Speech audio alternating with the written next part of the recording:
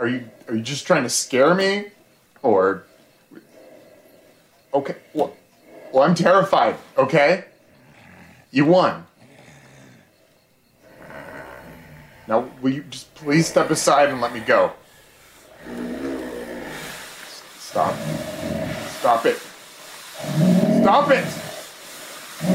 Stop it! Stop it!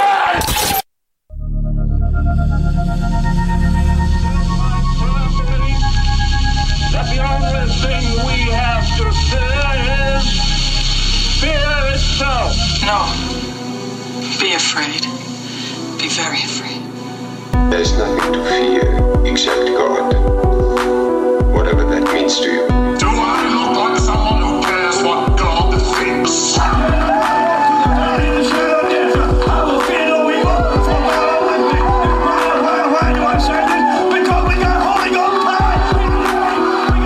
You're listening to The Fear of God, a podcast exploring the intersection between Christianity and the horror genre.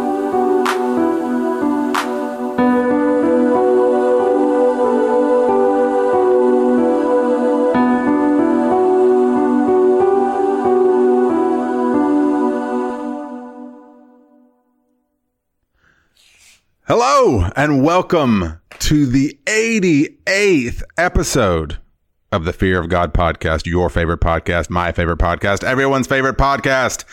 This is one of your hosts, Nathan Rouse. Maybe some weeks it's your favorite host. Maybe some weeks it's your least favorite host, depending on your political leanings. And, you know, typically with me is longtime buddy, just all around swell fella, Reed Lackey. But he said something about wanting to go get ready for our first tubby together. And it's a little weird. I don't really know what that means. It's got like this slightly whimsical yet ominous sort of sensibility to it, but it's Reed. We've known each other for a long time. If he wants to have a first tubby, like, I guess, whatever. I mean, we're buddies. But while he's doing that, I just wanted to cover some business real quick while he gets the tubby ready. So if you've been listening to us for a while, or maybe this is your first time and you're already about to hit the eject button, peace be with you. If you've been here for a while and haven't yet, please leave us a review or a rating or subscribe to us on iTunes. This is how more people get to hear about our first tubby. Additionally, recall, I think we mentioned last week that the Fear of God podcast now has an Instagram feed, and we have been posting creepy pictures, and we'll be posting more on that in the coming days, weeks, months, and perhaps years, and depending on the longevity of mine and Reed's friendship. You can go to Instagram if you're an account holder there, and it's Fear of God podcast. Fear of God podcast at Instagram. Also, by the time you hear this, we will have a Facebook group launched for the podcast. This is something Reed and I've been talking about for a little while. We love interacting with you guys as we come to understand this bold new world of social media, and realize, hey, we want you to be able to interact a little bit more, but maybe you don't know when we're trying to interact with you. So a group will be a great way to do that. We can have conversations about the movies we're watching. We can have conversations about the movies we aren't talking about, but are otherwise watching. We can just have conversations about whatever. Regardless, please come check us out on that. So Facebook group, Instagram feed, leave a review, a rating, or subscribe to us. Reed, you're back. Hi. Man, that took a while to get that going. You said something. Well, were you like holding your breath under the water? No. I mean, the water was warm a while ago, but then with all the announcements, the water's cold now. Now we got like... Well, hey, buddy, we got to have some announcements. It's cold. You got to refresh it. Do you need to go away for a few minutes and refresh? No. We can get our toes wet. We can do whatever we need to do, like... Oh, a little scary. Oh, my gosh. Oh, my goodness. What I wish, I kind of wish, I mean, not for them, but just for the knowledge that it might have happened, that this was someone's very first listen to the Fear of God podcast. And they're like, what have I turned on here? These bunch of weirdos. I thought this was going to have some grain of faith flavor to it. But even better, I guess not. no, even better would be as if they had no context for the movie. Like if they had no idea. Well, no, that's what I'm saying. They're like, yes, totally. Because at least if they chime in for the first time and they're familiar with Creep, then they'll know that reference. But if they're not, then yeah. Oh wait, that's a reference to a movie? I thought you were just running about. No, this night it's actually a specific reference to a movie. Most nights I'm just running about. Speaking of running about, did you ever see this? It was very short lived, but it was like a web series, and I don't remember the explicit title, but it was something like John in the Tub with John Malkovich or something. And it was like a talk. It was like a talk show. It was like an interview show of him with his guest, and they were in the bathtub together. Like. No lie, I am not making this up. Oh my god! Like for real, it's probably still out there somewhere. In the Tub with John Malkovich. That wasn't the name of it, but I'm sure you could Google Malkovich bathtub or something and get it. Oh my gosh, that is amongst crazy. Maybe some other things you won't want to get. I don't know. I haven't actually tried Googling that yet. No kidding. Some things you don't want. Hey, Reed. Hey. Now that you're back, you got your towel on. I appreciate that. And do you want to fill us in before we get too far towards the tubby time? Do you want to fill us in on the Monster Mash? What's going on? So excited for the Monster Mash. So excited. Okay, so listeners, we need to drop a sound cue in here, like the bell, the wrestling bell ringing. Ding. Oh yeah. And like I'm hearing like the Mike Tyson's Punch Out music in the background. Like that would really work here. Gosh. I wish I knew how to like conjure that. That'd be great. Oh, and I don't know the exact melody of it. All I remember is the sound that Glass Joe made whenever you hit him. He would go do-do-do, do-do-do, do-do-do. King Hippo. Oh that game was hard. It was really difficult. It's like it's super easy and then it's impossible. Yeah, that's true. Glass Joe is really easy to beat, and then everybody else just is really difficult. Yeah, no, you're right. Well, no, King Hippo is not too hard. Don Flamenco. You see, you like how I'm pulling all this out. I love it. Piston Honda used to make me so mad, though. Yeah, Piston Honda. The first time you fight him, it's not too bad. Okay. It's the second time when his bull charge is a lot faster. And then once you get, like, Soda Popinski is difficult. Soda Popinski. He's pretty hard. Yeah, because he does the helicopter punch. You remember? I do remember. Boom, boom, boom, boom. And then Mr. Sandman is near impossible. I don't know that I ever actually fought Tyson or the latter Mr. Dream. Oh, do you remember that? No, I don't remember Mr. Dream. I did fight Tyson once and just got Mr. Dream was because it was Mike Tyson's Punch Out until Mike Tyson bit Evander Holyfield's ear off, so they had to reprogram the game. Just to punch out? And and white privilege took hold, and they whitewashed Tyson into Mr. Dream. So yeah, it was no longer Mike Tyson's Punch Out, it was just Punch Out. Because, you can't, at that time, at least, you couldn't do things like bite off another athlete's ear in your sport. Yeah. And, still have your name on a kid's video game. Wow. We've come a long way. Yeah, who knows what would be possible now. Oh, my gosh. I know. I tell you what. So anyway, yes, that was a really... that was a really awesome, lovely, just random walk down memory lane about the music cue we should have to intro Monster Mash. Sure, exactly. But now, here we go. So, listeners, the qualifying round has finally closed. So you have selected the top 16 candidates. We gave you about 25 each, and you voted on them. And the top 16 for monsters, humans, slashers, and spirits are all pitted up. The bracket is here. I won't get too much into the math here, but basically we just took the top 16, and then my basic rule was that they had to be kind of comparably voted together.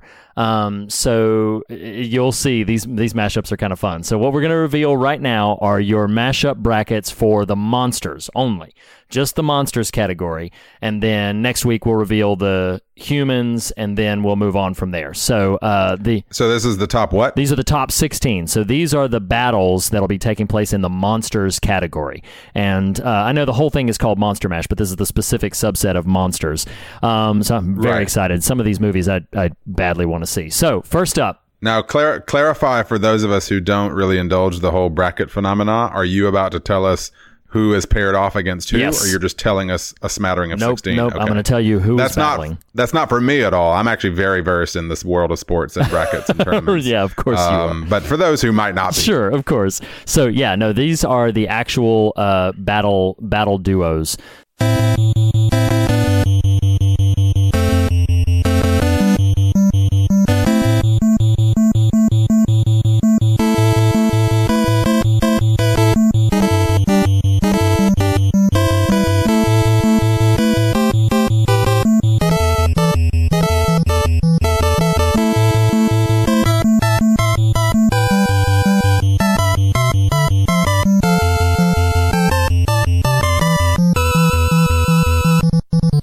So we are going to have the Xenomorph from Alien is going to pair up with the Pale Man from Pan's Labyrinth, which is a fight I am excited to see. I mean, my money would be on the Xenomorph. I mean, Don't the Pale sway Man's the creepy. viewers, the listeners. Oh, Don't sorry. sway the listeners. Sorry, I didn't know if you wanted editorial. No, I don't want your editorial. I mean, that super slow, emaciated Pale Man totally going to overtake that Xenomorph. He's a mythological creature, and we don't know It's what true. his powers are. He consumes everything. Because the that comes Xenomorph is into just his going to take a purview, so you bite don't of know. food off the table, you know? You don't know. Because if you recall from our Aliens episode, he really is just an innocent bystander to all the things that go on. Yes, exactly.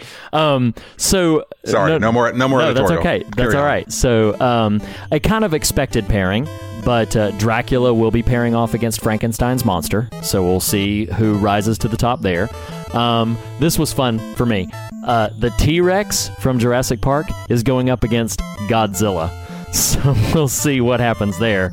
The Thing. Is it like man in a suit Godzilla, or is it like No, I think Like, you know what, listeners, you decide. Bryan Cranston movie version Godzilla? Yeah, listeners, you decide. So yeah, the T-Rex is going up against Godzilla. The Thing from John Carpenter's The Thing is going up against the Deadites from Evil Dead. So that is going to be, man, I want to see that movie so bad. Because the Thing can assimilate them and it can become them, but can it defeat them? Oh. Hey, don't sway the listener. This was perhaps my personal favorite. The zombies from Night of the Living Dead are going up against the Predator, which is a movie I badly want to see. Especially if the Predator's name is Barbara. Yes, exactly. I can't even make a joke there. Bruce the Shark from Jaws is going up against the legendary King Kong. And then we have two more. Pennywise from It is going to have to tackle the Terminator. And Krampus, there's a three-way tie for this particular bracket. Krampus, the Wolfman, and the Mummy are all going to have a big battle royale. So that survey is up on our Facebook group, our Facebook page, our Instagram, our Twitter. It's up everywhere right now. Vote for your pairings. Vote for who you think will win. Vote for who you think is the scariest, who you think is the most iconic, who your favorite is. I don't care. We don't care. You just vote, and the votes will sway out who moves forward in the Monsters bracket. But either way, these pairings are pairings that belong to movies that don't exist, but that I badly want to see. Well, maybe we'll inspire somebody out there to make a fan version of these. Dude, I want to see Predator versus Somehow. Zombies so bad. So bad. Hey, before we get too much further down the road, Reed, I'm curious. What you watching? What you reading, listening to? What you watching? What you reading, listening to? Hey, Reed, what you watching, reading, listening to? Bow, bow, bow. I love it. Wow. Yeah. Did you like that? I did. I love it. I love me some Sanford and Son. Oh, it's so great. It's so great. That really isn't a sentence that should make sense in the world. But it's so great. It's so true. Okay, so what I have been reading specifically recently is I got a friend of mine at work loaned me the graphic novel, the trade paperback collections of Brian K. Vaughan's Y: The Last Man, which I had never, and I have never completed it. I read way back when it was first coming out. I read up through about the second trade, the first 12 to 15 issues or so. but had never read past that. So this is all new material to me. I'm about halfway through it now. I'm into the 5th book, but yeah, I'm really enjoying it. I'm very curious and excited to see where it goes. You've read it, you know it's great commentary as not all, but as most apocalyptic scenarios are. It's got a lot to say about just how people are when all of the comforts get removed, and yeah, it's funny, lots of witty, clever references. I'm genuinely in the dark about where it might be going or what might be causing all of this. So yeah, I'm very excited to be reading it. That's my basic reading as I'm making my way through Brian K. Vaughan's Y the Last Man. Well, that's a very good book and a very good read, just like you. You mentioning the phrase graphic novel made me think of this. Did you see our mutual favorite creator, Damon Lindelof's treatise on his take on The Watchmen? I sure did. Dude, yeah. Okay, listen. I like The Watchmen. The Watchmen is not significant to me personally. I understand its place in the canon of comic publishing. Sure. I like it fine. I am not. I remember reading it at Gardner Webb, so I have these real weird associations attached, memory associations attached to it, like listening to All That You Can't Leave Behind for the first time while Dr. Manhattan is on the moon. Oh, wow! That is a literal, actual association in my brain. Specifically the song Kite. Oh. So anyway, right. Yeah. It's very specific, association. All right. But, and so when I learned he was doing it, adapting for HBO, I must confess a slight twinge of disappointment might be a strong word, but just like, oh, well, I understand that's probably a significant work to him. It does merit a reconsideration post 5, 6, 7, 8 years on from Snyder's film version. Sure. I will give it a watch. Man. Well then, so interestingly, I don't know if I told you about this or not, but Sonya Walger, who plays Penny on Lost, okay, also whose character is the namesake of our middle child, has a podcast. Did I tell you about this? Oh, no. Wow. Okay. So she has a podcast. I want to say it's called Bookish, but don't quote me on that. I'm sure you could just search her name. But she has a podcast where she interviews her peers in kind of, her celeb peers that she has, and Lindelof is one of them. And you'll love it. You will love this podcast because it is her. She asks the guest before they come on their 5 favorite books. Oh, wow. Yeah. So the conversation is, she leads with, what are you reading right now? Okay. And they have a conversation about that. And then it's a whole conversation about the most significant books to them. That's what this entire podcast is? Yes. Oh, man. So now that's hours of my life gone. I know. I listen to Lindelof, which is great. I listen to John Hams, which is pretty good. But anyway, in it, Lindelof references Watchmen and how meaningful it is to him. This is weeks before this new kind of HBO treatise just came out. Well, in addition to that, around the end of The Leftovers, I remember hearing him interviewed by Alan Sepinwall, the TV critic, and him talking about how wild the experience of the November 2016 election was to him. And so reading this treatise about his take on The Watchmen and understanding, oh, this is not an adaptation of the book per se, as much as, in his words, it's kind of a remix. Yeah. But dealing with a lot of those themes, I honestly went from being interested because of him, but ambivalent a little bit about the project, to excited about the project. Yes. And that was a pretty cool feeling. So what did you have a similar experience, or what were your thoughts? I mean, I feel almost exactly the same way you do about the Watchmen material, the graphic novel. I respect it more than I enjoy it. I do own it, but it's not one that I revisit a lot, and I don't love the Zack Snyder adaptation of it, although I admire the ambition that went into it. Sure. And I do think it was a noble effort. I think some things just didn't quite translate terribly well. But yeah, I mean, honestly, Lindelof's name attached to anything at this point. I mean, he already had me with Lost. Not only did you name a child after a Lost character, we did too. And so, so it's like, Lost is obviously... It was a little weird when you named your son Penny also. I mean, you know what? I mean, But whatever, I love Lost. You love Lost. I'm down with you that. and I, we share It's a brave new world. We share Tubby Times, and we I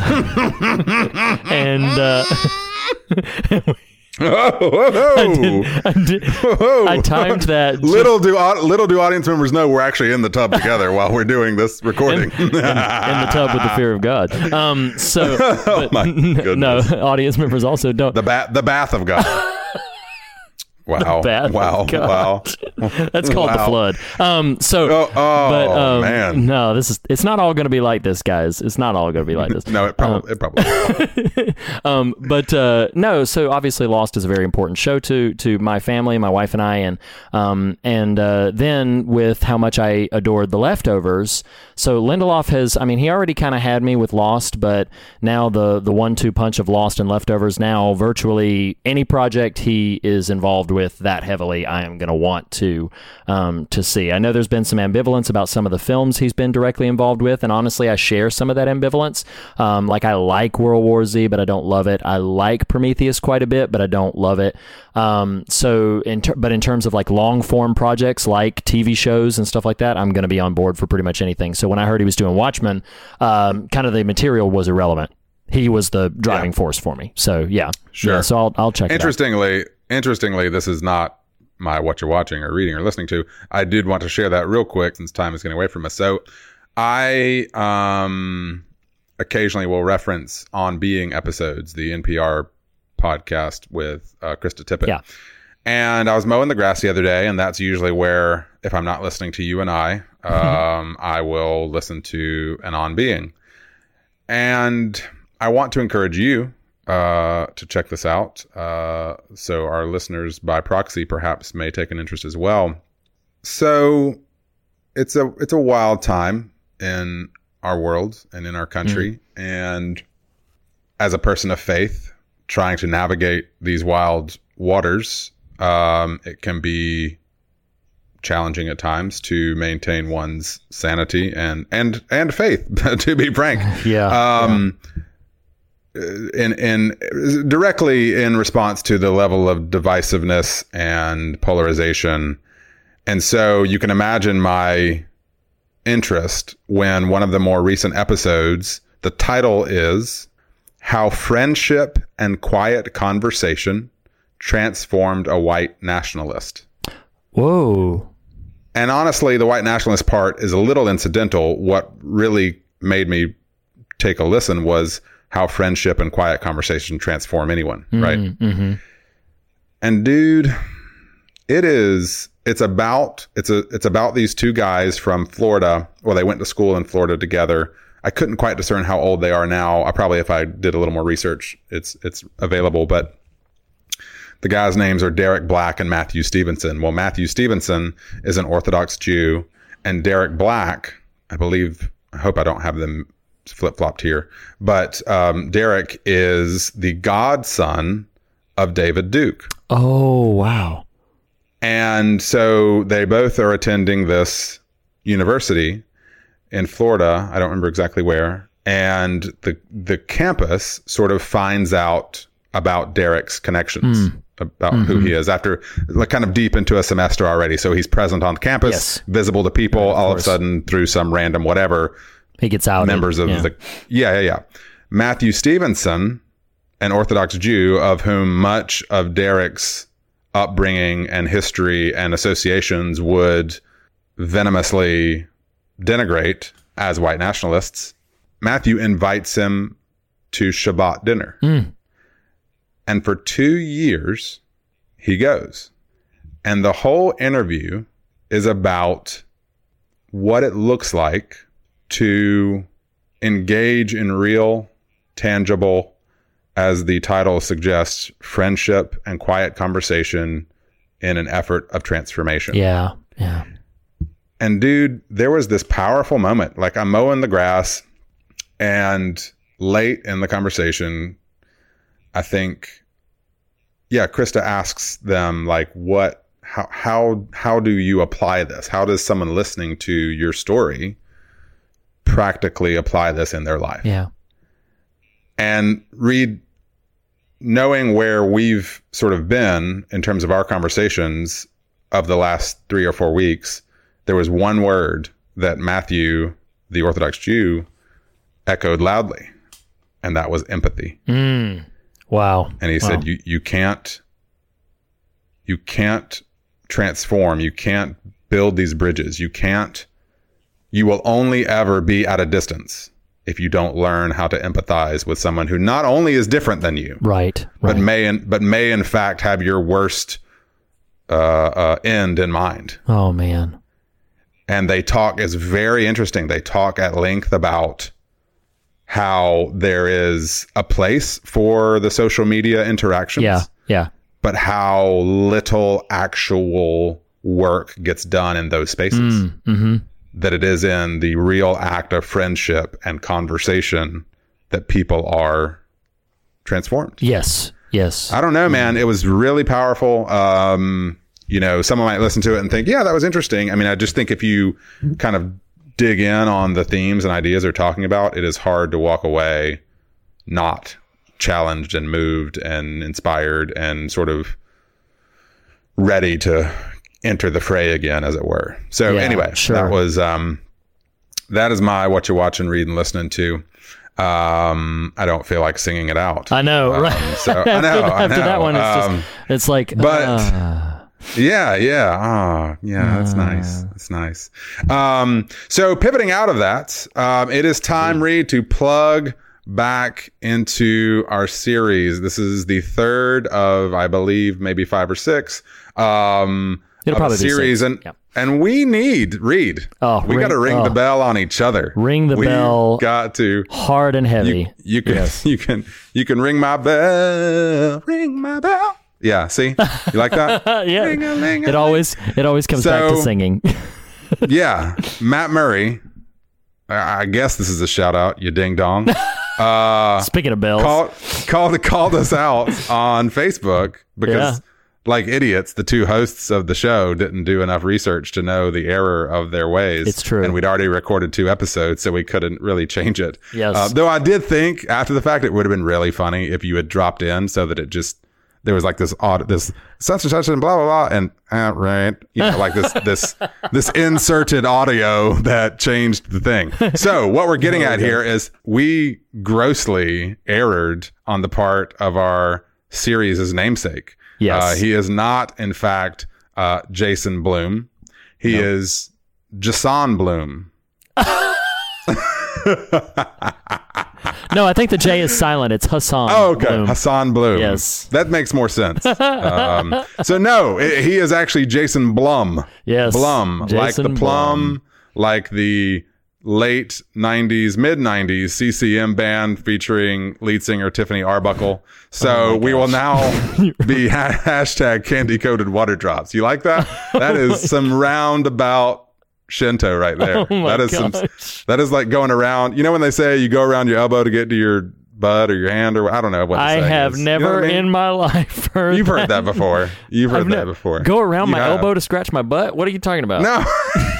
What are you talking No, about? I mean, there's some actual colloquialism buried in the garbled mess I just said. I'll need to look that one up. I've never heard that. Yeah. Go around your butt to get to your elbow. Go around your elbow to get to your butt. I don't know. Something like that. Something like that.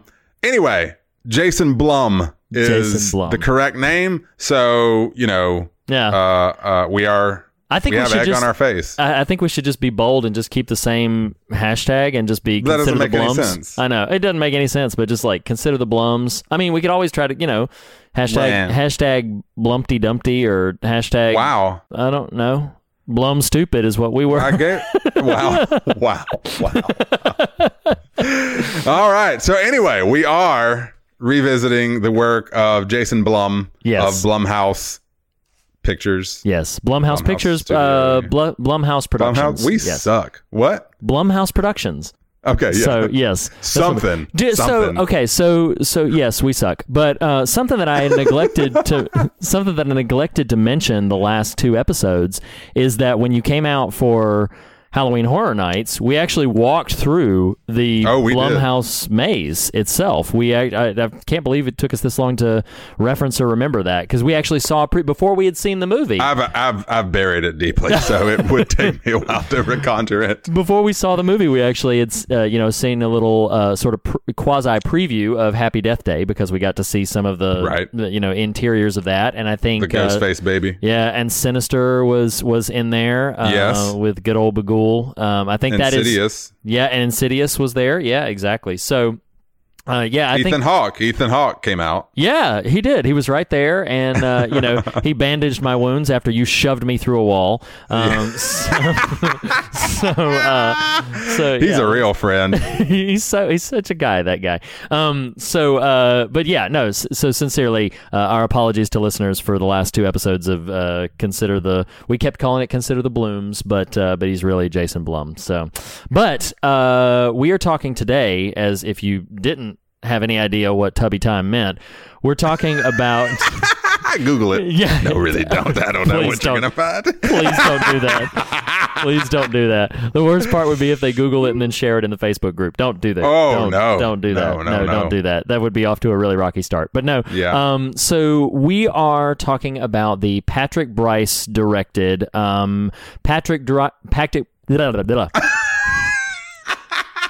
We can't consider the dummies. Yeah, we can't even get the name Bloom right. We were Blum right, So how do we expect to go Mark Duplass and Patrick Brice? These are escaping. I thought it was Mark Dupples. Oh my gosh! Why can't people just be named, Smith and Jones and Brown? Wow. And all that other good stuff. No, but seriously, Patrick Brice gets credit as director, but Brice and Duplass get credit for writing. We'll probably go a little bit more into that during trivial bits, but Creep. You can find this on Netflix. I believe Netflix bought it exclusively, though it did premiere at a film festival in Seattle, I believe. I need to look that up to verify that, but it did premiere before, Netflix did not produce it, but Netflix did acquire, I believe, exclusive rights to it. So it is available on Netflix, but it's a Blumhouse production. That is going to be hard for me to get used to, because do you know how long I have erroneously called it Blumhouse? That is going to be so difficult to say. Long enough. Long enough. But Blumhouse Productions made Creep, a incredibly different kind of film. Now, you actually were the one who, we were doing this series and we needed to decide what to do next. And this is one that you actually sort of pushed us in the direction of. And when I think I had originally suggested it, but you were like, oh, let's do Creep. What did you think of Creep? The reason I pushed us towards Creep is most of the other Blumhouse motion pictures, I have some impression of. I remembered trailers, even if I haven't seen it, or I knew who was in it, and so thus, could derive a certain kind of understanding of it. Creep, I knew nothing about. Sure. Did not watch a trailer. Dude, this movie is jacked up, and I will say, I love Mark Duplass. I have been a fan of his for a couple of years now. Not clearly so much a fan that I went and exhausted his catalog, but he had a series on HBO whose name eludes me right now. A marital show, which is actually a very difficult to watch marital show, but it was really well written and acted. Anyway, so I enjoy his work. He's an interesting dude. He's talented. He and his brother Jay. So, but I didn't know anything about this movie. And so when you start the movie and just know the title, right, and know he's in it and like him, but have no clue what the tone or content is. Yes, it is. It is a bitter pill to get through this movie. No kidding. Because I really didn't know. And I didn't know. I think I had, the only thing I knew was something like down on his luck filmmaker. I think I saw a phrase alluding to that. And so that was the full knowledge of what I had going in. So when you first meet Duplass, I'm like, okay, clearly he's meant to be a little wacky, but had no clue where the movie was going. I watched it by myself. Yeah. where was that? I feel like I was by myself in the house too. I can't remember exactly, but dude, this movie is jacked up. Like, yes, it is. It really is. It really, really is. I have to make a passing comment. Please. I hope I'm not derailing you too much, but as jacked up as this movie is, so Creep 2 is also on Netflix. Right. And as jacked up as this movie is, Creep 2, which is appropriate for sequels, is doubly so. Like, I thought, hey, after we know what we know about this character, where could they possibly go for Creep 2? Right. Dude, yeah. Creep 2 is doubly so uncomfortable, nerve-wracking. Everything amps up even further. And they've planned a trilogy, so I have no idea where they're going to go after Creep 2, which I know you haven't seen. But, my gosh. Yeah. It's well, and what's interesting about the first film, again, knowing so little, is that you don't know how to take the character. And what I mean by that is you just like, okay, clearly it's categorically horror by virtue of just, labeling. It's called Creep, but what does that really mean? You know what I mean? Like, yeah, of course. Like how off center are we talking here? And the movie, even still, like through about halfway, you're still like, okay, this is weird. And clearly I can't remember the film, Joseph, Joseph's character, you're like, okay, you need to get out of the situation, but we aren't really privy to just how messed up. Sure. Of course. How messed up his character is. Yeah. And I like some good dark humor as much as the next person. And so actually probably a little more than the next person, but at the 5-minute mark or 7-minute mark, when Duplass comes in from his run, and he's in his jeggings and he's like, all right, I'm going to go get in the tub. Yes. Inviting him to follow him. I was like, what are we watching? Yeah. Oh, yeah. And then I love how, like, especially in that moment, because he's as much talking to the viewer as he is talking to Aaron, the character that Patrick Bryce plays. Right. But when he looks at him, he's like, oh, we're going to go. Oh, is Joseph? Wait. Yeah, Joseph and Aaron. I said Joseph a minute ago. Is Duplass Joseph? Duplass is Joseph, and then Patrick Bryce plays Aaron. Yes. But when he's getting in that tub and he's about to completely disrobe, and then he looks at him and he goes, "Oh, we're going to go deeper places than this." And I remember thinking the first time I watched it, I was like, "What am I in for? Like, what is this film?" I knew it was brief. You can see how long the film is when you pull it up, but I was like, "Okay, this is only an hour and 17 minutes or so."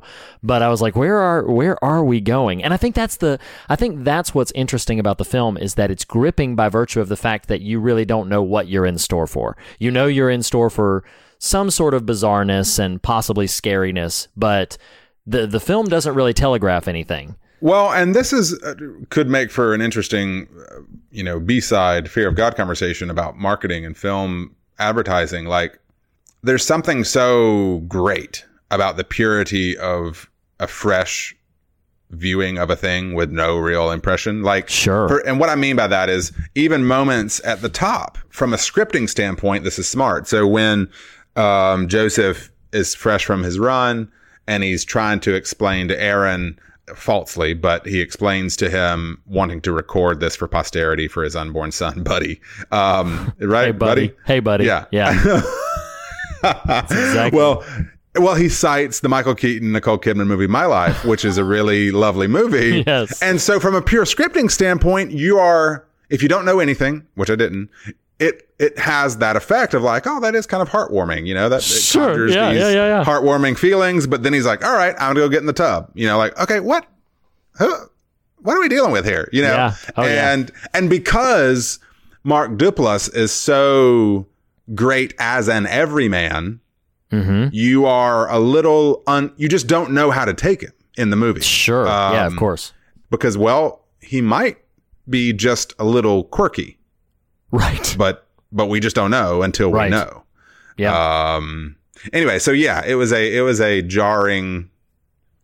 It's one of those kind of movies that I don't know that I would, and probably never would, watch again by myself.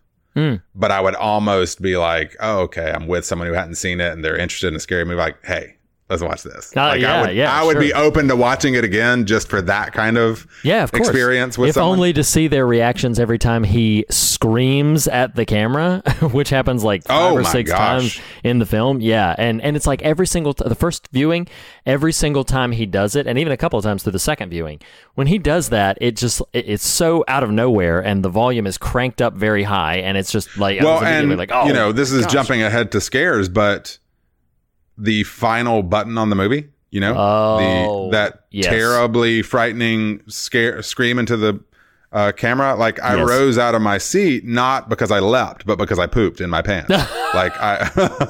It elevated you. Right. Instant height, Oh my gosh.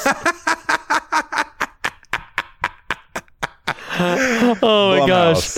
Oh my gosh. Oh man, a little peach fuzz. Oh my gosh. Well, and speaking of peach fuzz, good Lord. My gosh. What a creepy and I think there's no moment in the movie that has stayed with me more than the image of him at the doorway blocking Aaron's way. No. I mean, no. Stop talking. Gosh, it is so unnerving. Well, so this is what to track back around to the whole marketing advertising thing. Like, I know movies, especially big budget ones, which this is not for certain, but big budget ones, you have to make a certain amount of money, blah, blah, blah. Avengers Infinity War, everyone in the world sees it, and half who don't have been snapped out of existence.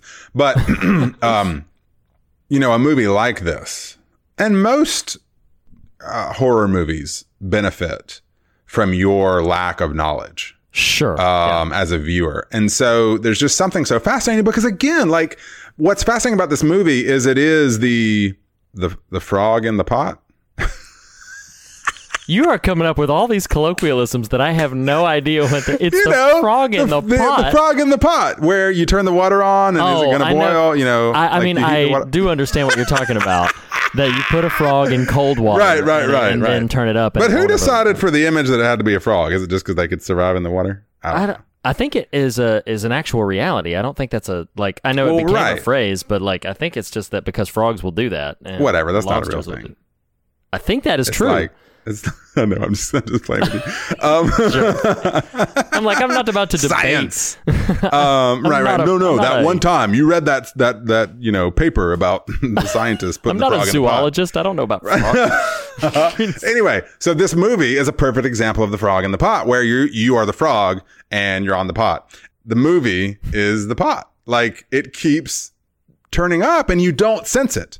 Yeah. Right? Oh yeah. You don't sense it. You're like, because even Peach Fuzz, as effing freaky as that thing is, the first time you see it, your instinct is no. Yep. Your instinct is to be like, no, thank you. I should turn this off right now. Like, that's the gut feeling. But because you're the frog in the pot, you're like, I don't know. I mean, it's for Buddy. It's for Buddy. And he's doing this funky little dance that his dad did for him. Oh my gosh. Yeah. And so you're like, okay, now I've normalized Peach Fuzz. Oh. Which is like the worst out of context sentence ever. And, well, and I think what's so brilliant about the film is that until you kind of understand where Aaron's head is at in terms of like, okay, this guy's clearly a weirdo, right? But until, I mean, we're already kind of alluding to things. We should probably just go ahead and spoil the whole thing. But until what happens, you don't realize just how dangerous this man is. Like, because you meet any variety of quirky people. I'm a quirky person, like you meet, aren't you? But it's like you meet people that are just like, okay, you've got quirks, you've got some a little oddity, you're obsessive, eccentricities, some peccadillos. You're obsessive about these things, or you have to have things in a particular way, or you're a little socially awkward, or something like that. No big deal. And then maybe a little obsessive, maybe a little too attached or aggressive or whatever. But it's like your brain doesn't automatically go to axe wielding serial killer. Like it's just really, the film has that effect on you. And we'll talk about this when we get more into themes, but you referenced earlier the big gigantic scream that happens that's terrifying in its own right, but also the thing that is super chilling and utterly creepy, to call out the name of the film, is what Joseph says to the camera before that big screen. When he's talking about why he loves Aaron and why Aaron will always be his favorite and all that. Do you remember that moment? You're good. Because you're good and you didn't suspect anything in me and all this other. It's just like, oh my gosh, that is a creepy, creepy phrase. Well, and to rudely cut you off there, you alluded to this a second ago. In quick summary, listener, if you aren't going to watch this movie, Aaron, the filmmaker, responds to this Craigslist ad to document some guy's sort of story. So he responds to it, shows up at his house. It is Joseph, played by Mark Duplass, who basically says, "Hey, here's $1,000. I'm going to give this to you up front. I just want you to leave the camera on for 12 hours or something like that." Yeah. And it just gets weird from there, and the frog in the pot scenario takes hold, where every kind of 5 minutes the dial turns up just a little bit in terms of the weird factor, but you just aren't, even as a viewer, like Aaron is your is meant to be that viewer sort of persona, where the surrogate. Even he's like, well, okay, you're weird, but now you've talked me back down from walking away, kind of thing. And the deeper it gets, ultimately you do realize that Joseph is not just weird and eccentric. He is a killer, and he has sort of set this whole stage and kills Aaron, at least from a filmmaking standpoint, in an astonishingly terrible fashion. That's very jarring. And I mean, even pure imagery, like I can see that moment in my head right now, and it scares the doo-doo out of me. Absolutely. That just happened again. I thought you rose up. I thought you had to leave or something.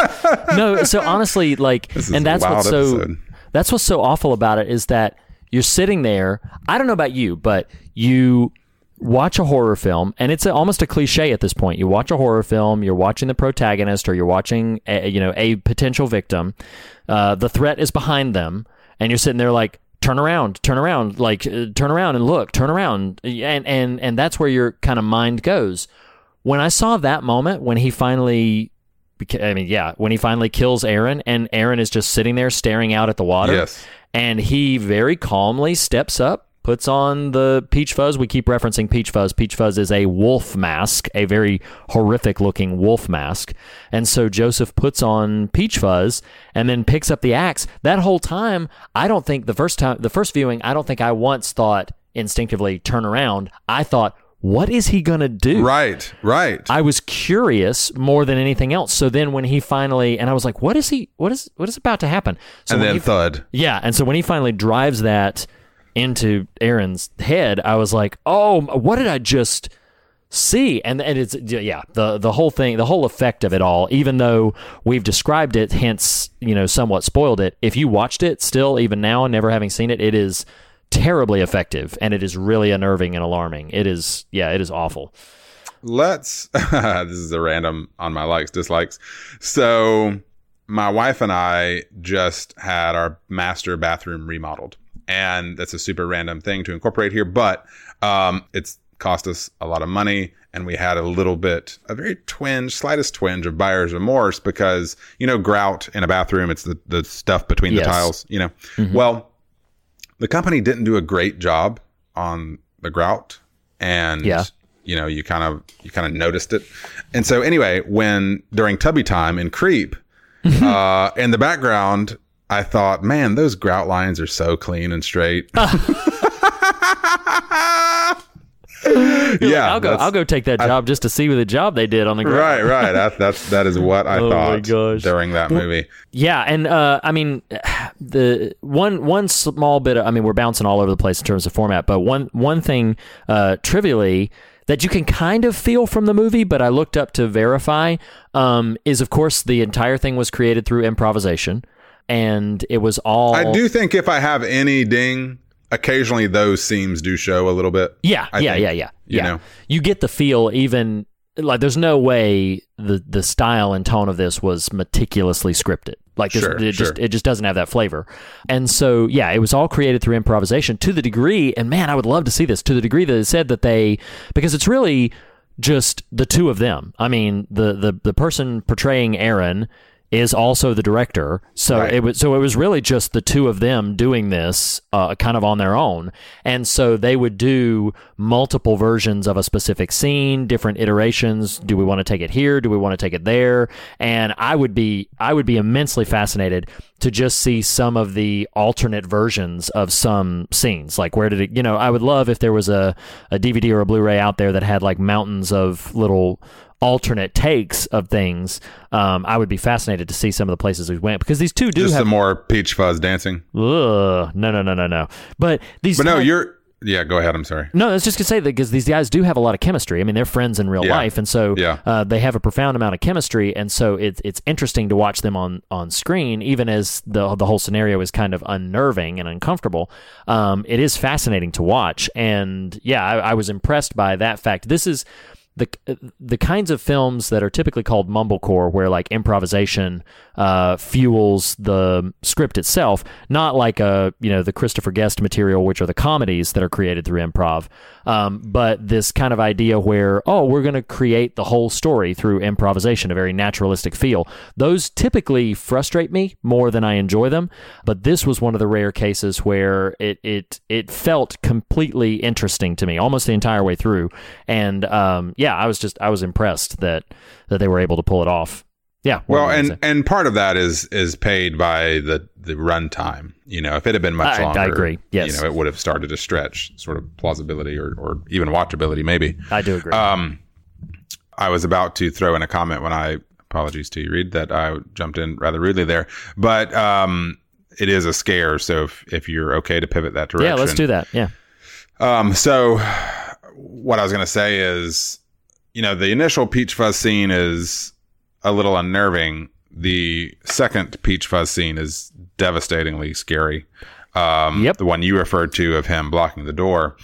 And it's not just Terrifying. that moment is scary. It's the running off camera moment. Yes. You know what I mean? Yes. Like, it's very scary when he's there, and I think Aaron encourages him to get out of the way, and he just shakes his head with no audible sound. Yes. That's Yes. scary as crap. Well, then when he just darts off camera, you're like, oh my God. Yeah. And you're like, then what it's just nowhere happened? to be found. Yeah. Yeah. Well, and it was a great conceit, because you're like, what just happened? I have no idea what just happened. And then it cuts to Joseph sans Peach Fuzz mask, like burying something in the woods. And so you're like, what's he burying? What is this? Oh, right. And this is what That's I thought was pretty brilliant is, so it cuts to him burying something in the woods, and then the camera flips around and it's Aaron, who is fine and apparently got away. And he even says, I got away, I had my car towed, I just ran. And then he says, but then Joseph found me and mailed me this footage of him digging and burying garbage bags full of something in the woods. And so the next maybe 15 to 20 minutes are Aaron at home in constant sort of dread that Right. Joseph is going to continue to come after him. And there's a couple of really effective sequences where like he's hearing noises at night and all this Yeah. other kind of stuff. It And in was a case great it's pivot. unclear, it is a found footage film. We have not Yes, explicitly yes. stated that. But to a degree, like we've spoken about with The Visit, I think it's the kind of found footage film that does not annoy me, because Oh, yeah. every single scene has a reason why there's a camera on this event. And that's one of the things that has bugged me typically about found footage films, is a lot of them, the lesser films, I keep wondering, like, why are you still filming? This is not a moment that you would normally be filming. This is something you're filming to just show us, But in this instance, this is actually like, oh no, there is a reason why they would be filming this, or they're talking directly to the camera or something. So it those who would say like, oh, it's a found footage film, I don't want to watch it, I would still encourage you. It's interesting. Don't discount it just because it's a found footage film, because it's very effective. not at all. Yeah. I've got one or two other scares, but they could pivot us towards themes. What else would you like to say about scary stuff? No, I mean, I think I've pretty much said it. We've referenced Peach Fuzz, the general tone of the film, Mark Duplass's commitment to the character, and boy, you want to talk about commitment. There, I keep referencing it, but there is a scene in Creep 2 that I'm like, well, you do not get more committed as an actor than that scene. You have to go completely to this other place of like, okay, I'm going to be this character. I won't describe it here for the listeners, but yeah, Mark Duplass is fully committed to this Joseph character, and it's very effective as a result, but also very creepy, hence the title. But yeah, I think I've said my piece. I think the last technical scare is what I wrote down is just the lakeside shot. Yeah. Listeners, so if you haven't watched the movie, Joseph Duplass's character invites, Reed alluded a minute ago, to this final video. Joseph invites Aaron via a video he sends him, and he sort of just is effusive about how much he loves Aaron, and you know, you're good, you accept me for who I am, all these sort of platitudes he foists upon him, and invites him to meet with him at this lake. And the impression you get is like a park, essentially, a public park. Yeah. Well, then the last shot I'm referring to is this wide shot. So again, it's found footage, so there's no intentional close-ups, no cut-ins or anything like that. It's just this wide shot meant to be Aaron filming, having set up the camera in his car, intending, you're not going to get away with anything. I'm going to have you on film if you try anything. Well, Aaron is sitting at a bench looking out over this lake. And again, it's a wide shot.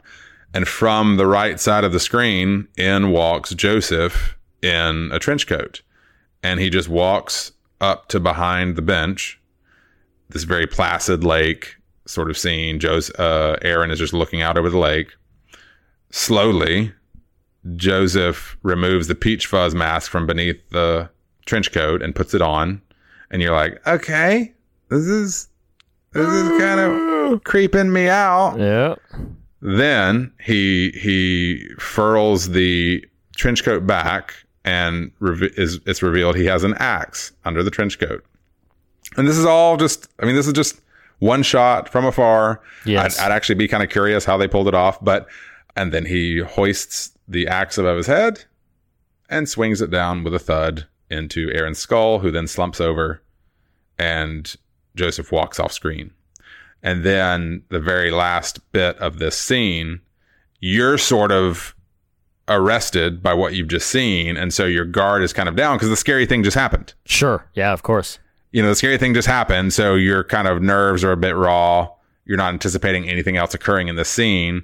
A few seconds pass of this placid moment with a slumped over Aaron body with an axe in the skull, and then Mark Duplass's face enters the foreground of the camera and screams at you, and it is devastating. It is a devastating moment. Well, but before quick clarification, before that scream happens. So yeah, you see the moment. Is there something else? I can't remember. There is. Yeah. So the moment happens. Aaron is dead. And I agree. I mean, I have to imagine. I mean, movie magic is an incredible thing, even on low budget and sort of guerrilla filmmaking projects like this. But yeah, I mean, you watch Aaron. It's a continuous shot. You watch Aaron leave the car, walk down to the bench, sort of settle in, look behind him once, all this other sort of stuff, and the shot never edits or cuts as he's sitting there, and then, you know, right up to his death, which I'm like, how in the world did they pull that off? I mean, yeah, I mean, I can think of a couple of ways it might be possible, but I'm still like, wow. But when he does that and Joseph's character walks off, you do see that real placid lake scene, but that's when Joseph turns the camera around and you realize that Joseph is watching Aaron's video that he took. So he's watching the video, and that's when that's when he sort of speaks to Aaron, who is, you know, now posthumously. Dead. Yeah, posthumously. And so he speaks to Aaron and tells him, he's like, "You were good." You know, I forget the exact whole speech, but he says, he said, "What I love about you is that it didn't matter all the stuff that I had done to you. Everything I did to you, it didn't matter. You still showed up because you were good and you still trusted me." And that is a horrifying thought. That is a really, really terrifying thought. And the fact that he would go and seemingly feel that Aaron would go to this rendezvous and seemingly feel protected, I mean, it's just, it's an unnerving thing. And Joseph even calls it out. He said, "Why did you not once turn around? Like, why did you never turn around and look at me?" And so then Joseph is giving this whole big speech, you're good, and that's why you will always be my favorite. And then he says, this is terrifying, because then he says, you will always be my favorite of them all. And it's like, Right. My gosh. And then that's when he turns back the camera, or, turns back our viewing camera to the image of the lake scene. It lingers for like 4 or 5 minutes. Well, not that long, but, it lingers for at least a few seconds. And then his face comes in and screams, and then he turns the camera around and screams at you again. It's like all the screaming, and you're probably screaming, and it's a terrifying note to go out on. It's not the very final shot of the film, but it is a terrifying sort of narrative note to end on. I just had this like crazy idea in my head. You said, you referenced where Joseph says, "Why didn't you turn around?" And you could almost see an alternate ending there, where the placid moment lingers. Joseph is there, and Aaron does turn around and sees him, and it turns into this weirdo chase right there at the bench with him still finishing him off with the axe. Like, I could see both versions having some effectiveness. Yeah. Absolutely. I mean, I don't disagree. What is present is probably the stronger choice, but I could also see that sort of alternate take too. Yeah, absolutely. I think the last sort of scare I have that sort of walks right through the door of theme is like, what I wrote down just says the whole premise. Yeah. And your comment just then reminding me and alerting listeners to the dialogue there of, because you're good and you trusted me. And dude, like, I don't know. Actually, what I wrote down is, I'll take ancient death mirrors over peach fuzz any day. Like, yes. I agree. Because at least an ancient death mirror feels like a bit of an escapist horror. Yeah. I don't know, Reed. Like, I'll say the sentence and then I can unpack it some. What I thought was, is there legitimate room for this kind of story right now? And I don't know the answer to that question. Interesting. And I don't mean that as in like, no one should make these movies. And, no, I understand. Oh, this is you evil people. But, and I don't want to linger on this conversation for the moment, but as a talking point, as a quick drive-by, there's a very real conversation happening in our culture right now about mental illness. Oh, sure. You know, and so there's that kind of component. Now, I haven't seen the second film, so I don't know how it fleshes out the character and asserts or reinvents his kind of persona and motives. But based purely on this first one, I will just throw some stories out and then let you pick up the baton and run where you want. Sure. So on this notion of creeps, so I've had the thought for a while of making this like big public announcement, because that's what I do. And I think people care about my big public announcements. But so my wife and I just moved. We just bought a new house, and that's exciting. And I'm recording right now in it is not new whatsoever, but my brand new to me garage. That's detached garage and blah, blah, blah. Well, it's in a more traditional kind of neighborhood setting than where we were previously. And are you familiar where you're at with Nextdoor? Do you know what I'm talking about when I say Nextdoor? Nextdoor. I mean, no, okay, not the app. No. Okay, there's an app called Nextdoor. Well, Nextdoor is where people in neighborhoods, it's like a social media for your neighborhood. Oh, okay. You know, so people will recommend contractors. People will say, hey, you know, somebody's dog is in my yard. The person will be like, oh, that's my dog. Thanks. You know, just this, it's neighborhood based conversation. Wow. Well, like, this is part confession. Like, I'm not defending these feelings, but I had this really weird, it's really ironic that we're recording about this movie today, because I had this really weird experience today. Like, I like to think, I was going to say I like to play at, but I don't think I'm like faking it. I like to think I'm pretty confident in my parenting and in my capacity to protect my children in a general sense. But I had this experience today where I was like really unnerved. So this really lovely thing happened where in this new neighborhood we're in, we've been here for about 4 days. The immediate neighbors have introduced themselves, and it's an older couple, and they brought us dinner, and that was really nice. But beyond that, we haven't really met any neighbors yet. Right. Well, at about 5 o'clock this evening, 4:30, this little gaggle of children It was really lovely. Like this really lovely picture. This little gaggle of children come walking up the driveway. Okay. Because they knew through observation, I suppose, that new kids were in the neighborhood. And there's this group from across the street. So my wife and I go out and we meet the parents there, and we let our kids play in the yard with these other kids for a few minutes. Actually, probably close to 45 minutes or so. And like, again, this is confession. This is not defending. I had Reed walking away from letting my child play in this yard. I had on a scale of 1 to 100, it was probably a 5. But nonetheless, when you aren't used to experiencing these things, I had like a 5 on a scale of 100 panic attack.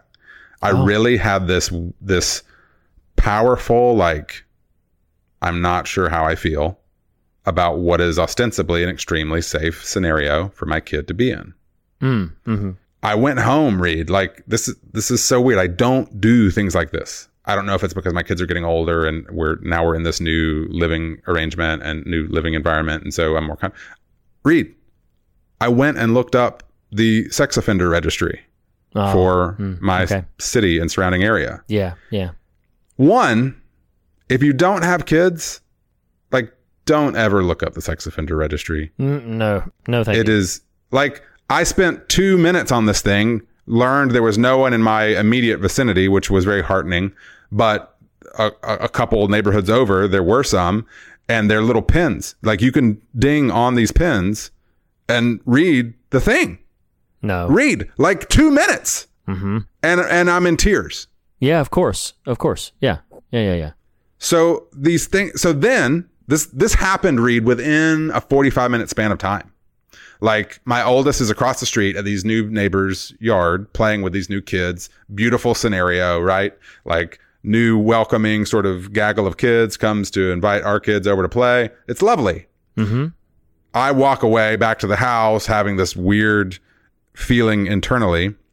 Go look up this sex offender registry thing. Learn, okay, these people are not on it. Wow. I mean, I'm not. No, I get it. I'm prone to jokes, but I'm not joking. Like, I get it. Yeah. I had that feeling. Well, then I go looking on Nextdoor just to kind of, because Nextdoor will show, if you've registered on Nextdoor, like, I, as someone who has registered on Nextdoor, can see other people around my neighborhood who have. And you can see, like, what they post and what they comment on, how long they've been in the neighborhood, all this sort of stuff. Sure, well, so I go on Nextdoor, and you can also see posts and conversations. There is some weirdo about a neighborhood over that all of a sudden I start seeing all these posts about. This is a really random diatribe or rabbit trail. I understand that, but it's swinging back around. There's this dude, this 40-something guy, a neighborhood over, who will harass women drivers in the area. And he has been called, the cops have been called on him multiple times. Like, I saw one post about him, and then someone made reference to it being a repeat thing. And so I Nextdoor, like the equivalent of Googling, but in Nextdoor, you just do a search for the name. Over the course of like 2 years, there's like half a dozen different posts of this same guy trolling up in his car, trolling up behind drivers, like, kind of reckless driving towards drivers, with drivers, like video cameraing this. I didn't make this connection till this second. Videoing just drivers. Oh no. Right. And I'm like, why do we live in this world? Yeah. I am not cool with this stuff. And my soft heart towards the world gets beat to death by not knowing what to do with the creeps. Yeah, of course. I understand. You know what I mean? Like, yeah. I am the person who I will give the benefit of the doubt to the murderer. I'm like, but hang on, y'all. There's a story here that we don't know. You know what I mean? That's my typical position towards scenarios. But then you have these, when it really and maybe the confession I keep referring to is simply when it starts actually impacting you, I don't know what to do with it. Sure. Yeah. So I'm really just running off at the mouth here, and just like, these are the things this movie makes me think. Like, I can I can intellectually watch this movie and engage it as a horror movie and kind of have some fun with it. Mm-hmm. But then when you click into the reality of it, I'm like, this isn't cool. You know, yeah, right. Of course. Well, give me an ancient mirror. Go ahead. I think no. You're fine. I think what we're dealing with here, and I would be very similar. It is easier, and I would say this without a moment's hesitation. It is easier to go in and minister to prisons than it is to minister to strangers, because with prisons, you know what you're dealing with. You know you're dealing with a murderer. You know you're dealing with a thief. You know you're dealing with whatever it is that you have in front of you. But in this scenario, or in the scenarios you're describing, that's precisely the point. You don't know. And so because you don't know how guarded to be. You don't know whether you should just cast down all armament and be open-armed and welcoming, or if you should be very wary and very discerning and very guarded and careful. So I used to be, listeners may or may not know this, but for an extended period of time, I'm not at the moment, but not out of any sort of break with the church or anything. I'm just taking a if you want to call it a sabbatical, a break, a breather, whatever it is. But I used to be in a lot of active ministry. I was a college pastor for a number of years. I've been a youth minister before. I've been a music minister before. Don't need my whole resume, but I've been in scenarios where when you're in that type of situation, people will approach you and they will want your assistance, your counsel, your guidance, something like that. And occasionally someone will enter that nexus that you're like, all of the red flags start going off. Right. And you're like, my king has compelled me to see the divine spark in everyone, and I need to treat everyone with respect and courtesy, and every siren in my whole being is going off and it is not just about being weird. I can handle weird all day long. I'm weird. I can sit with weird. There is some sort of unnerving sensibility that arises, and Nathan and I have been in, listeners do not need the whole scenario, and honestly it would probably be slightly disrespectful for me to give the entire scenario, but there have been two very specific separate instances that maybe off mic I'll tell you about, where I have been in a scenario where all of those sirens went off and then something happened. And in one of those scenarios, I was in, for a moment, I still believe, very real physical danger in that moment that I was in. I got out of it relatively unscathed, but I have been in those scenarios where it's like, yes, all the sirens were going off, and those, to a degree, they were validated. Both of those instances, the individuals in which I was in the scenario with, both of them eventually did prison term for violent behaviors. And so it is, we don't, I mean, you said it in your watching, reading, listening to, like, empathy is such a crucial, vital point for both of us. And we give what I would say would be more than lip service. We have given more than lip service before about don't live recklessly. But now I think when we get into a scenario like this, an imagination like this, we have to really come to terms with what we mean by that, what we actually think are the boundaries and where we think the lines are drawn. And I think ultimately, and I deeply believe this, I think if you are living a faithful, integrated life, and what I mean by that to non-believers or to Christians of a particular denomination, what I mean by that is if you are actively trying to stay aware, keep your eyes, your ears, and your heart open, then I do think you have this sort of sense of where you should go and where you should stay away from. And I think that it really just comes down to trying to listen and be attentive to those kinds of things. Every once in a while, you you feel the compulsion to make a friend of a stranger who might be a little off-putting to other people. And maybe that turns out well. Maybe you understand them in a sense, and maybe they come out of their shell, and there's a different context for everybody. We'd love for that to happen. And sometimes you'll approach the scenario and you'll say, I feel distressed being in this scenario. I feel distressed being in this conversation. And I do think that there should be very little judgment on people who feel those scenarios. Here's what I'll say. I'm going to tread into some treacherous waters, but I'll try to do it as nuanced and as compassionate as I possibly can. And we are in the tub, so... Here is tubby time. So I was having a conversation. We had a friend of ours who's moving to Portland, and he's a dear friend of mine and my wife's, and he came over just last night, as a matter of fact, to just hang out with us and talk, and we just hung out, and it was just 3 or 4 hours of just free flowing conversation. And one of the scenarios that came up was he talked about. He's quite a bit younger than us, but still kind of the generation where he remembers being able to, as children, just leave your home and go play, Right. and not be afraid. Just go for hours at a time. Where Right. we don't have cell phones, but we just leave the home and go run with the neighborhood kids, and we'll be back by supper time. And that was really the scenario. Parents didn't have tabs on you or anything, and and he was asking, is like, we really don't live in that world anymore, do we? And I as a parent, I was like, no, there's no way. Remotely in the near future that I will let my son go do that. I'll drive him over to a friend's house where he can play, and then I will have an assigned time to go and pick him up from said friend's house. But I'm not just going to let him run out the door and go wander off to wherever he sees fit, or to trot down to even a neighbor friend's house. So it's one of those things where we live in a very different climate, and we were asking ourselves why we live that way. And this brings me back around to Creep. He was like, do you think that... And my wife raised a very interesting and I think completely legitimate question. Is it that we hear more about the scenarios and we were just in the dark before, or is it actually happening more? Right. Is it just that these things always took place and it just wasn't national news, so we didn't know about it? Or because of social media, at the click of a button, we find out what's going on in Oklahoma and Iowa the same day? Sure, sure. Is it just that thing? And I have this theory. I have a theory that I do think that we are just simply hearing about it more.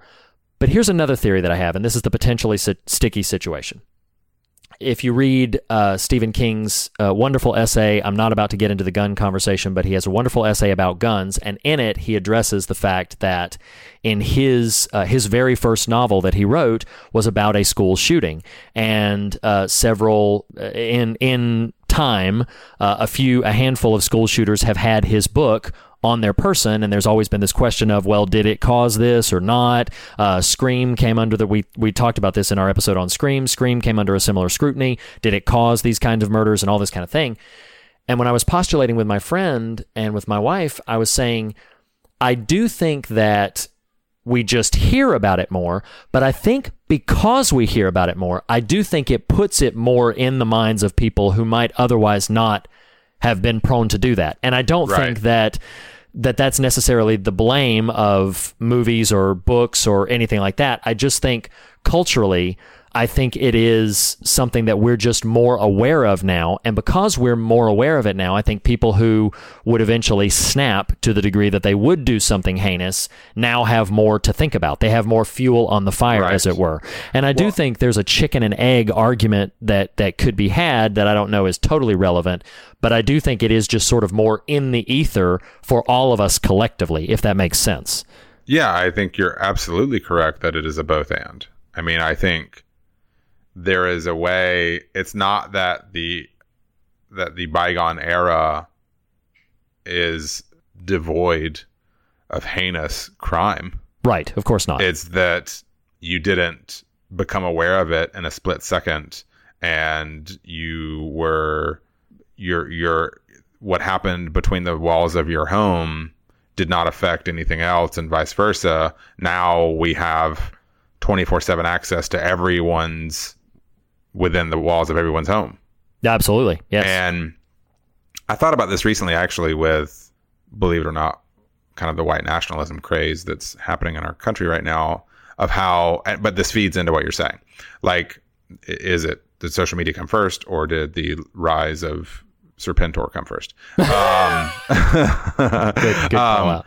I think that in a previous era, those who would have creep tendencies, it could dissipate because it was in isolation. It was in a vacuum. It may have an occasional outlet in a negative fashion, but it didn't steamroll.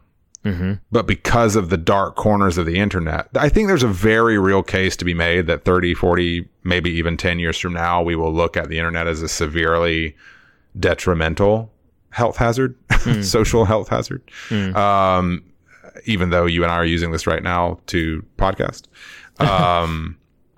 I think there's a way that the darker corners of the internet pool what would have been isolated raindrops in a previous era into larger puddles and larger streams and larger lakes and larger oceans of, this is a strong word, of malevolence. You know, like it creates a more monolithic force of sort of wickedness in the world, which sounds very fantastical. But I don't know, man. I think I know I can individually, as an individual, I can sort of deal spiritually with the ex-cons and the bad person, quote unquote, and have a place for them in the kingdom. I don't know what to do with the creepers. You know, I know. Yeah. The sort of willful weirdos who played too many first-person shooters. And I'm not blaming video games. I'm saying we are an aggregate of our experiences. And when you feed something too much, it will manifest. Yeah, of course. Who do these things. You know, you referenced the guns. Part of my mild 5 on the 100-meter Richter scale today was I walked away from this house and I didn't tell my kid, hey, don't go in the house, just play outside. And I thought, I don't know if these people have guns. I don't own a gun. I don't want my kids around guns. You know what I mean? Like these things start cycling through your head. Yeah. And I do think this is a bit separate from the film itself, but what I am describing too is that sort of panic inherent to just parenting. You know, I, as a 6'2" man, can roll with most scenarios I'm going to encounter. My delicate, fragile children aren't equipped for that. Right, of course. And in part because I don't want them to be. No, I don't want you to have to deal with these things. Right. And you just really wrestle through like, yeah. It's really difficult, and I mean I will because it's kind of on my mind. I'll mention this one thing, and then we can maybe have an eye towards winding down. I think it's imperative that you show kindness, courtesy, dignity, love, respect to everyone, regardless of whether or not you fear them. I do think that is an imperative, but it is one of those things where I do think a certain caution is called for, and it can be really easy for us to dismiss actual wisdom, wise caution, in the face of, you know, this benevolence and this open-hearted benevolence that we want to have towards all people. And I also think, I mean, there's a really sticky conversation that you could have about like, hey, those people who have maybe grown up in a very, I will call the cultural stigma racist, to identify that if you grow up in a culture that tells you a certain race, be they Muslims, Black people, whatever it is, that if you grow up hearing, well, that group of people, because of their skin color, are all like this, fill in the blank. Right. Then you're going to be saturated with a certain inherent fear there that I think is of hell and needs to be eradicated because it's not valid. It's not true. So there are people who would hear this conversation and hear us cautioning, you know, what you would call the creepers. And I guess what I'm trying to say is that creepers means different things to different people, depending on your cultural sort of designation. There are some people who would identify creepers that you and I would not identify as creepers. Do you understand what I mean? But I don't want to downplay what I think you're saying. I do want to say, I think the person who would call, I think this is what you're trying to say, but the person who would call, or who grew up in a racist environment that would call a Black person a creeper because they're Black, has bigger problems than whether that person is a creeper. What we're talking about is people who are actual creepers. You know what I mean? No, of course. Like, Yeah. But I guess, the subject that I am bringing up is, how do you balance, and this is what I do mean about that conversation. How do you balance your fear with your imperative to be open-hearted and open-handed? Sure. Gotcha. How do you balance that? Okay. And I think for you and I, that's a very different struggle. than it would be for somebody, right, wrong, whatever. I'm not making a moral statement, who grew up thinking an evil thing about wrong people. You see what I mean? Yeah. And it's like, as you as an individual, how do you balance your fear, your completely present, real fear, with the imperative to push past that fear and be Christ's hands and feet in the world? How do you navigate that? And I think it requires, and here's where I'll land with that, so that listeners are not just left with the question. I think it requires a diverse community that we've talked about before. I think it requires an actively diverse community. Surround yourself with like-minded people, and surround yourself in a community with a few not quite so like-minded people, so that you can have a diversity, because there's a great safety in that. Because when you're surrounding yourselves, again, in the scriptures say, and I don't have this scripture pulled up because it wasn't the one that I had pulled for this, but in the presence of many counselors, there is great safety. I think it's in Proverbs. In the presence of many counselors, there is great safety. That if you surrounded yourself with a diverse group, a diverse community, then you're going to have a lot easier time not only identifying what we would legitimately call the creepers, but knowing how to, for lack of a better way to say it, how to handle the situation, how to either integrate them into that same community, or identify the threat, identify the problem, whatever the situation is. And so I think community is the way to go. I don't think necessarily judgment is the way to go. Right. But I would also say, I would give a couple of pieces of advice for that kind of thing. I would say, if you're uncomfortable with a situation, then I don't think there's anything wrong or evil with removing yourself from that situation. Sure. I don't think there's anything wrong with that, even if your fear is not based in objective reality. Right. But I do think that, again, there is safety in community. And I don't just mean community of like, hey, we're going to just be part of a mob. I mean, safety in a diverse community of diverse ideas, of diverse patterns of thought. I think there's a lot of safety there to be able to identify and handle this. One of the things that Aaron struggles with is he's alone with Joseph, period. And when he finally does sort of reach out to someone for help, he calls the cops or whatever like that. I mean, he's just never not alone. And going back to that moment at the lake, he goes alone. To that place at the lake. And we've talked before on other episodes that one of the things that predators in the animal kingdom, that predators do to a potentially swift-footed prey, is they isolate them. If they can isolate them, then they can capture and consume them. Sure. So I guess, how do you deal with the creepers? I would say you join a street gang. Yes, join the warriors. So no, it is. I think, I cannot stress enough, be as active as you can in a vibrant and diverse community.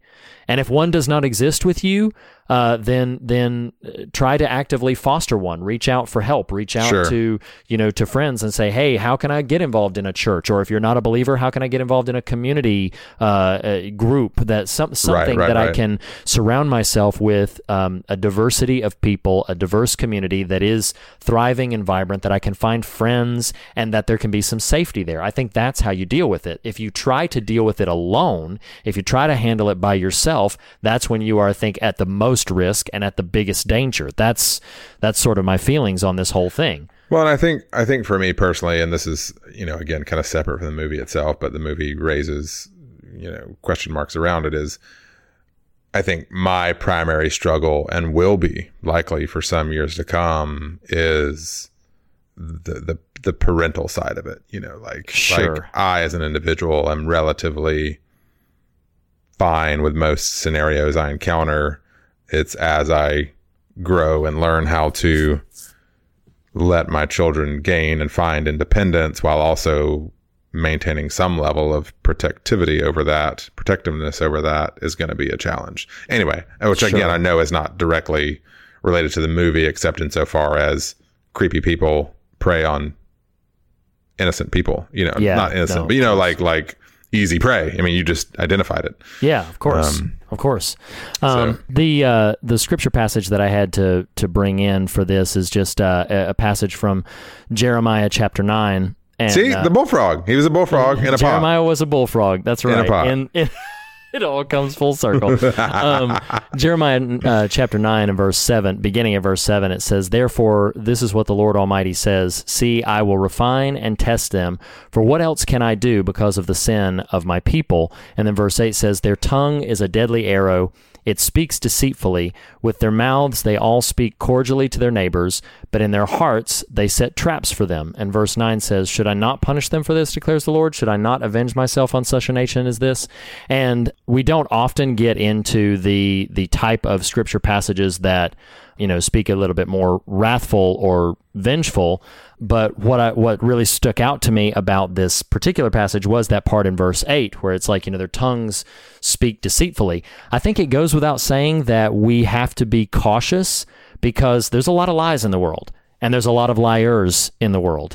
And I think that what I would say is imperative is that, even the maker of heaven and earth, who sees and I would say plants the divine spark in all of humanity, recognizes that there are some real dangers and threats in the world.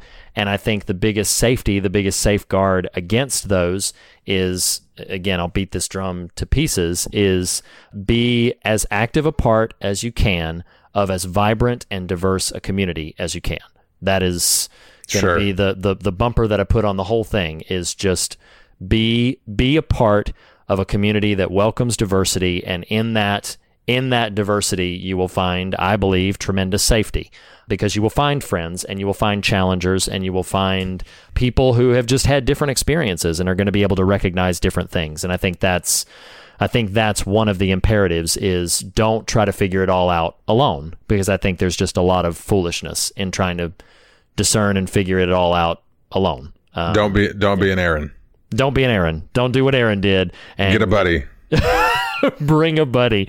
Bring a buddy. Tubby time. Like, oh my goodness. Don't do tubby time alone. That defeats the whole purpose. Well, we've been going quite a while, so I think we could probably end it there. It's time to bring in our good community representative, old Mr. David S. Pumpkins. You ready to bring in? Ready to bring in? Old Please David S. bring Pumpkins? him along. We safety in numbers, man. Safety in numbers. So as we do on every episode in which we cover a film, we rate these in a very specific metric of that of David S. Pumpkins. We give it a number measurement 1 to 5 in the arena of style, scares, and substance, and then aggregate that into a final number. So in the area of style, Nathan, I'll go first on Creep. So we already mentioned about the improvisational nature. You can kind of see the seams a little bit, but it's eminently compelling, and the two leads are very, very watchable. So I think I'm gonna land on about a 4 for style in general. Yeah, I think for style that I would probably land at, as much as I like a lot about the movie, there are places where I feel like the style the actual style, like the form starts to work against itself a tiny bit. And so I'm going to land at a 3.5 for style. Okay, sure. What would you give it for the scares? That, on the other hand, I would probably land... I think I'm very confident in a 4. I'm tempted to 4.5, but I'm very confident in a 4, so I'm gonna stay at a 4. Okay, yeah, and for me, I'll go ahead and be the little edge up, because I was going to give it a 4.5, because I think that it definitely, it is immensely effective for as subtle and as not necessarily subtle, as understated as the overall piece is. It's terribly effective. Not a ton of special effects. It's all just two dudes in different scenarios having conversations, and it is terribly effective and very creepy. So yeah, 4.5 for me. For substance, this one I struggled with, because I think the premise is terribly alarming and intriguing, and I think could and perhaps should spark some really strong conversation. But in the film itself, it's like the whole thing is just kind of about that piece. So for substance, I'm going to hedge a little bit lower than I usually do. I'm actually going to give it a 3.5 for substance. I will join you on that boat, my friend. Gotcha. And I will join you in that tub. The tubby time. And give a 3.5 to you. Oh, that's awesome. So that brings us to one of our favorite ratings. We give Creep officially the Patrick Brice directed, Patrick Brice and Mark Duplass written, Blumhouse Productions created Creep. I had to get it all out. We give it 7.5 David S. Pumpkins, which I think is a that's solid, man. That's solid. And I like the way that sits when I think about this film. So 7.5 David S. Pumpkins feels about right. So yeah, I feel like we should give as our question of the week like a craft to the listener, like create your own. Like in the movie, there's Peach Fuzz. Like, create your own monster. Like, if you had a creepy animal or other type of mask in the top of your closet, what is the name of the character and what is the backstory of how you got it? Yes, well, that's what was so great about that element is when it enters the story.